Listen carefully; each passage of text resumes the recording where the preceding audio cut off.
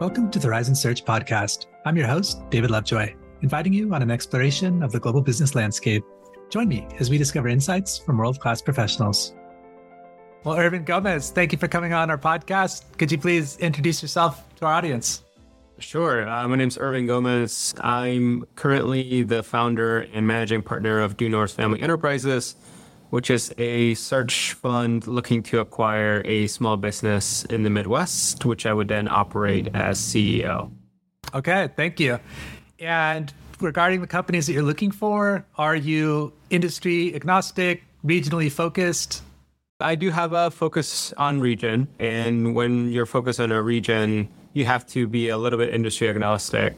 But I've also recently expanded my scope to focus more on software-based businesses as well, just given my own software background. But I think if I were to say the areas that I've been focusing on, it's mostly been business services, technology services, as well as healthcare. And looking at your profile, you're a Harvard MBA, you had an internship at BCG, you're also a financial analyst at State Street, is that correct? That's right. So these are very respectable brands. You've got quite the resume there. What led to you aiming for these, the best of the best? That's a great question. I know that this is a theme that always comes up whenever you interview someone in their career, that you would think that it's a linear trajectory, but it really wasn't. State Street was one of the few places that gave me an offer coming out of undergrad, and it looked like the best offer, so I took it. And then going into my MBA, I had this notion that I wanted to get the credentials and the knowledge and the experience that comes with working at a large consulting firm. And I went through the recruiting process and was lucky enough to receive an offer from BCG. So I quickly realized that that's not what I wanted.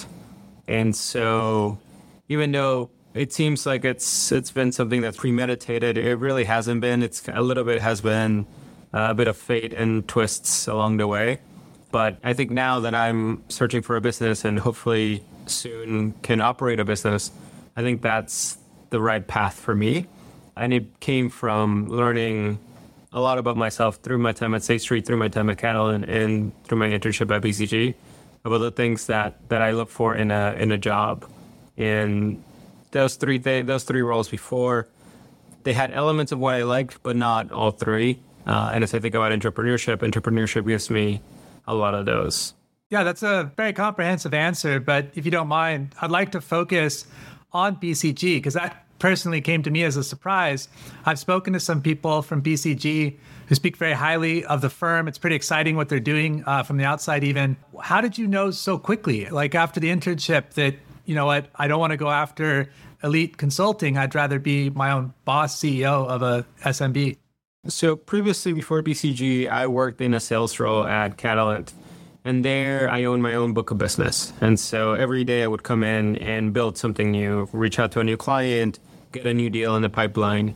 And I really like that sense of ownership and that sense of autonomy.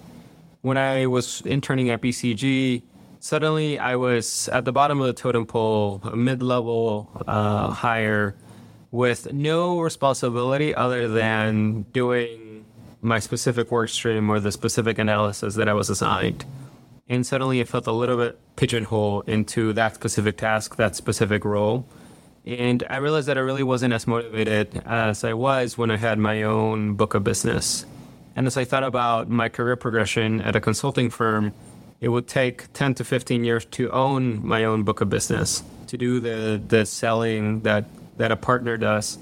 And frankly, I'm not that patient, and I wasn't going to wait that long to be able to do the things that I really like, which are selling and having the ball in my hand. And so very quickly I realized that the role wasn't for me. And so I spent the rest of the summer exploring this path of search funds and entrepreneurship through acquisition, and then quickly made the decision right after my internship ended that after I graduated from my MBA, that I would be launching my search fund. And I'm guessing that growth is very important for you. You're looking at how you can grow as quickly as possible. Is that accurate? Yeah, absolutely. And I think that one of the things that excites me about being in an entrepreneurship path is that I don't really know what's coming next. There's always a sense of let's see what's around the corner. Let's see what happens in 6 months and in a year. And that's very different from a much more structured career path, where you know that if you do well, within 2 years, you'll get promoted. You do really well after that, you'll get promoted 2-3 years after that.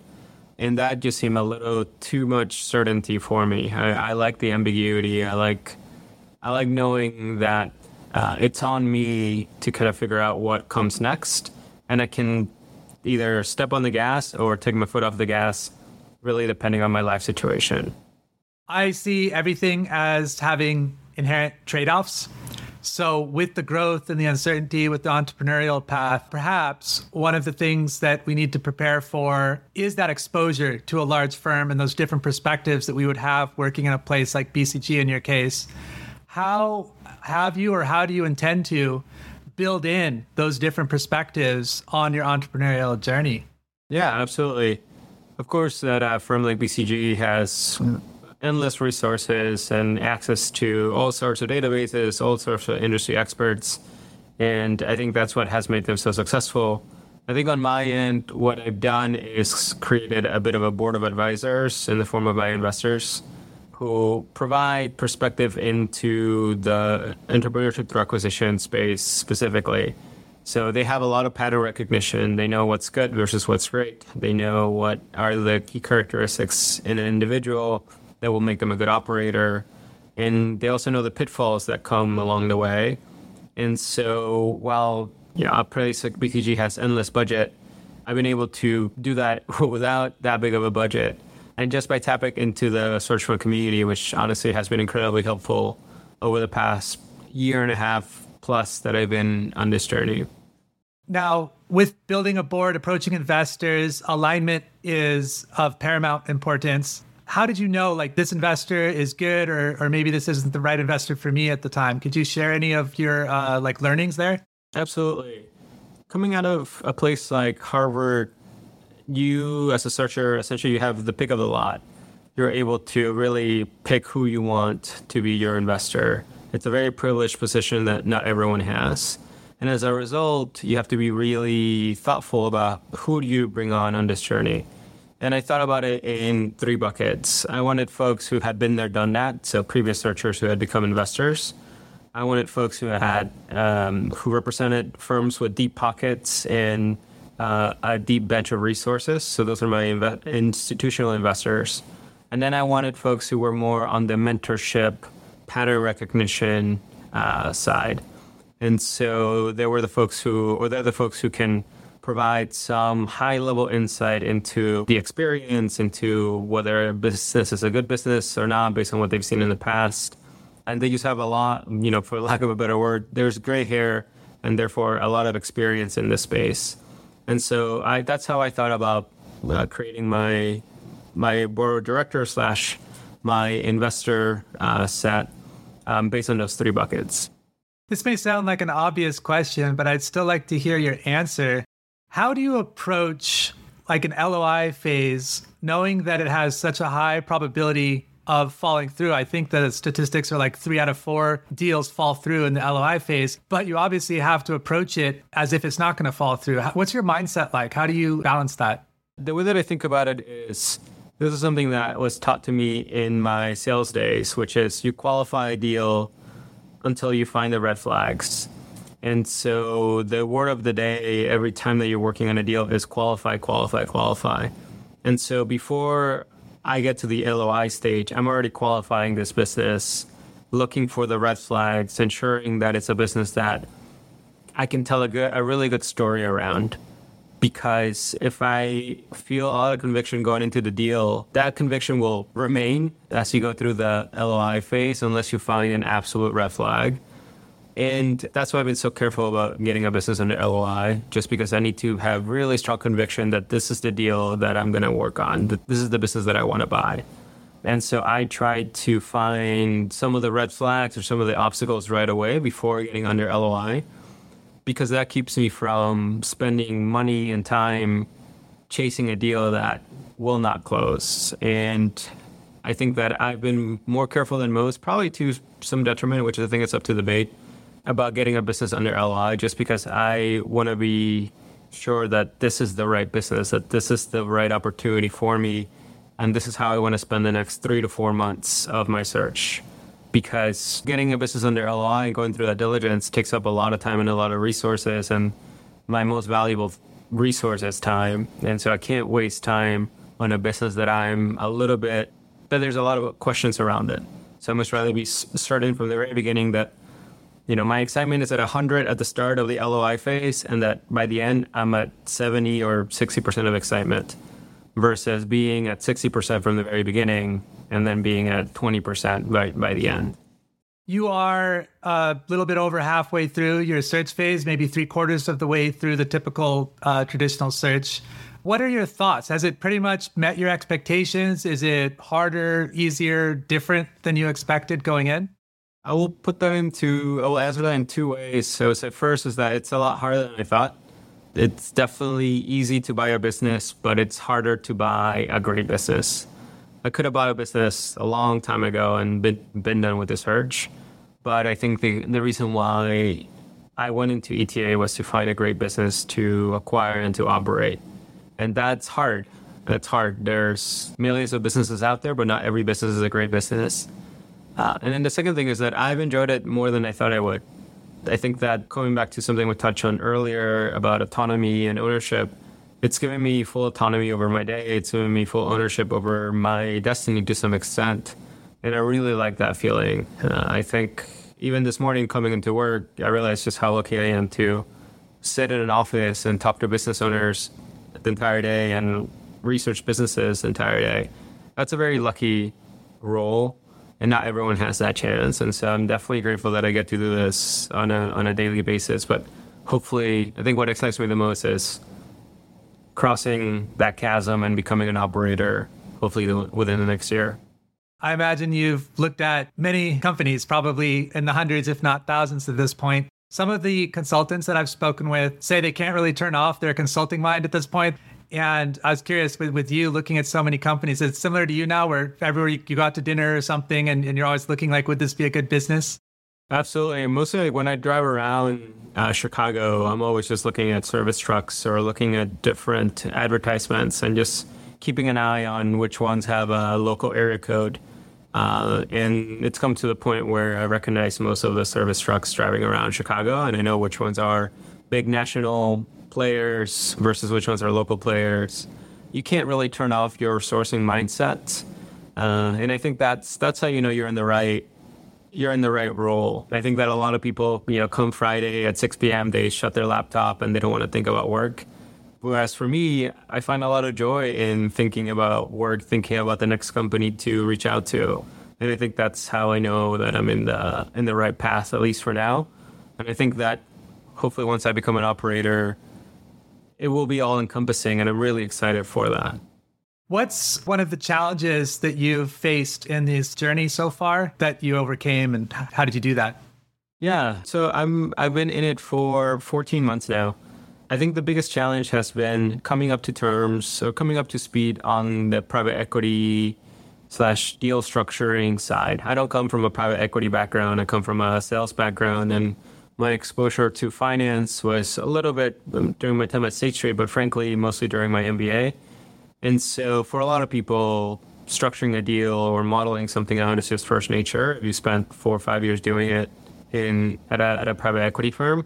But for me, that was the hardest thing, just learning all the terminology, learning about how to model out outcomes, how to model out the growth trajectory of a business, how to structure a deal, the implications of that, all the different terms and conditions that you have to think about as you structure a deal. For a lot of these deals, it was the first time that I was doing an earnout or the first time that I was doing a seller note. And so this is where having a great set of investors leaning in and helping me has been really, really helpful. Yeah, it seems like you very much want to be a master of your own destiny or captain of your own ship, as it were. So you're not going into like an accelerator where you might have a cohort from different backgrounds looking at deals together or being able to bounce ideas off of each other. And you don't have a partner either. So you're doing a solo traditional search. That seems very deliberate. Could you talk a little bit about the process? You want to be a searcher, but you're kind of looking at the different models and you selected this one? Sure. As I thought about risk and reward, I'm taking a risk by foregoing a very, steady salary from like a company like BCG. So I'm foregoing that. I'm foregoing the stability that comes with that, the perks and the benefits of that. And as I thought about, okay, if I'm giving that up, what do I need in return? What do I need to be looking for in return? And I thought that I need to have a reward that is way bigger than the opportunity cost of BCG. And frankly, if I'm going to take this risk, I might as well go all in, because I don't really have anything to lose. So I might as well try to get all the upside on my own. So that's one. And then the second is, this is something that they taught us in one of our entrepreneurship classes, is that as an entrepreneur, your role is to remove uncertainty one decision at a time. And as I thought about adding a partner or going into an accelerator, there's a lot of uncertainty that comes with that. The accelerator, you may not be able to dictate where you want to be, or the industry that you're going to be in. And as a partner search, people are complex, right? Working on a team is complex, especially when it comes to something that is that will play such an important role in the lives of the searchers. And so I thought all of that added a lot of ambiguity, and I'd much rather remove ambiguity and have me be the decision maker of what kind of business do I want to buy, where do I want to be, and how long do I want to stay with that business. That makes a lot of sense. I'd like to pivot now a little bit to talk about your cultural background. Could you remind me of what age were you when you came to the States? Yeah, I was 10 years old when I came to the States. And do you recall at all like what that experience was like? Yeah, I mean, I think that the U.S., especially when you come in and you're coming into a country where you don't know the language at all, it can definitely be a little bit jarring. I had the benefit of my parents picking a community that was predominantly Mexican. And so from a language perspective, I was able to communicate at school a little bit, but just from a cultural perspective, it was all different. It was the first time that I wasn't able to participate in class as often as I wanted to. I had to really get adjusted to the norms of the classroom and the social norms. And so it definitely was an adjustment period. I would say that took 3 to 4 years for me to fully adjust. But as I think about, that was 22 years ago or 21 years ago. I think that at this point I spent 2/3 of my life in the U.S. And so I would say that I'm fully comfortable in playing in both sides, leaning into my Mexican identity, leaning into my American identity, very comfortable in both. Pain can kind of open up to a superpower. So I imagine that's got to be an incredibly challenging situation. It's already challenging if you go to school the next town over, but going into a place where you don't know the language, you have thoughts inside your head that you can't communicate and everything that comes with that. How do you think that helped you with where you're at now? As I think about my experience in feeling like an outsider, I think that I became really good at reading the room and reading people's expressions, reading people's emotions and how they were reacting to me. And then I think that led me to be really good at sales and using my ability to listen before speaking and to asking really good questions to really understand where the other person is and really understand what do I need to do in order to get this person on my side.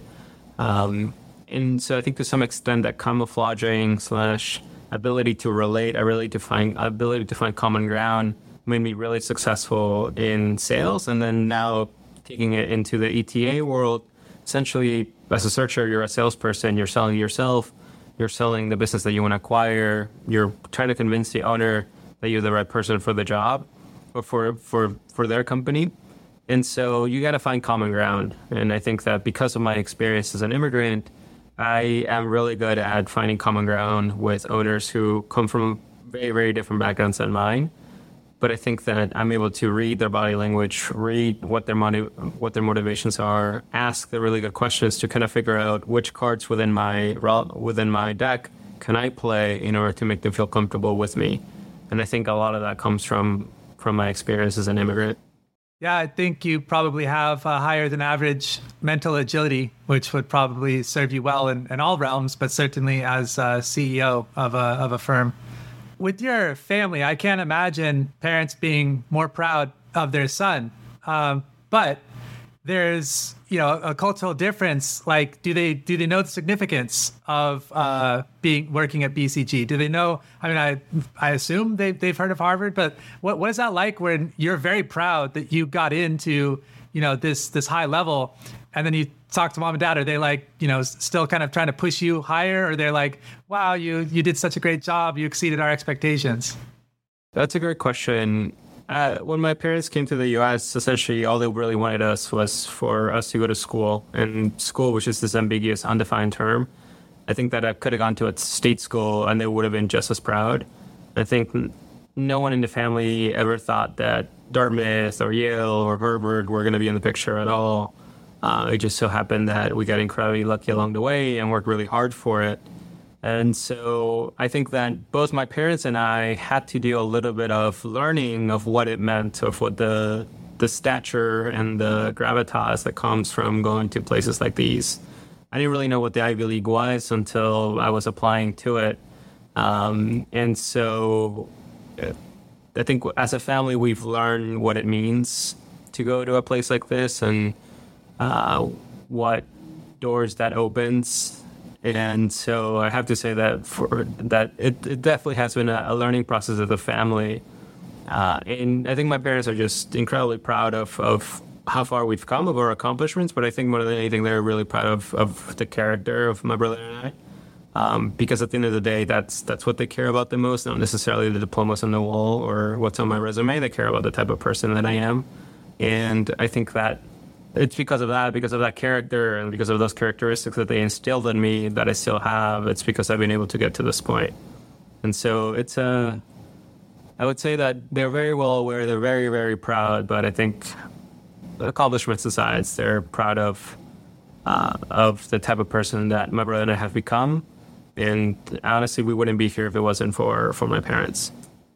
Yeah, it's great that you have that family bond and you're all doing so well. Have you thought about what the trade-off was with coming to the States? Like, do you ever think, like, what would my life be like in Mexico now, or looking in the future? Are you thinking, like, you might like to share your time between the two? I think the biggest trade-off is that in Mexico, it's very much a community-based upbringing. And so you're surrounded by family, you're surrounded by a town, the community raises you to some extent. Coming to the U.S. is very much an individualistic culture. And so the family raises you, but the town or the community doesn't really raise you. So I think one of the things that I missed out on was that feeling of community and that feeling of clear attachment to the culture and the traditions of that community. I think in the U.S., it took me a while to really understand American culture. It's taken me a while to fully adopt a lot of the traditions and a lot of the cultural norms in the U.S. And so I think that the biggest trade-off is just my connection to Mexico. And as I think about in the future, how would I want to split my time? I think, as I mentioned earlier, 2/3 of my life has been in the U.S. And so I think that I would be an outsider in Mexico if I were to go back. And to some extent, I'm still a bit of an outsider here in the U.S., and so I'm neither here nor there, right? I'm in between, and I think that's just a common experience of being an immigrant. But I am incredibly privileged in every opportunity that I've been given. And yes, the cost definitely does take an emotional toll, but it's been worth that, honestly, when I think about what my brother and I have accomplished. Do you think that you would try to instill some of that community in the company that you acquire? I mean, I think it really depends on the existing culture, right? Because here's where we come back to this theme of camouflaging and to some extent fitting in. I think that coming into a company, I wouldn't come in with a notion of what I want to do with it. More than anything, I would try to figure out what's the best way for me to blend in the first place. Because, again, you're taking over a company that has been ran by the same person for 20 plus years. You want to be really careful about the type of change that you bring about. And so I would think about what's the existing culture does that work for the business? And how can we improve it? And if we improve it, what are the best ways of doing it? And I think the best ways of doing it is by leading by example. And so for me, one of the things that I know I will do for sure is eat lunch in the lunchroom with the employees, because I think that shows that I'm just as much in the trenches as they are. So I think that's one, but I think it's really hard for me to say that I'm going to bring in some notion of what culture should be before learning about what the culture is. That sounds almost like the inverse of what you mentioned with entrepreneurship, removing uncertainty one step at a time. They're understanding what makes it work one step at a time and being careful not to disturb that before you understand it. Mm-hmm. Well, Irvin, is there anything that we didn't touch on that you'd like to mention as we wrap up? No, I think that's it. I think thanks for asking some really good questions. This has been really fun. Okay, great. Yeah, thanks for talking to us today. Good luck with finding your perfect company. Thanks, David. Thank you for listening to the Horizon Search podcast. I hope that our conversation has sparked some new ideas and given you valuable insights that you can carry forward in your own journey. Until next time, eyes on the horizon.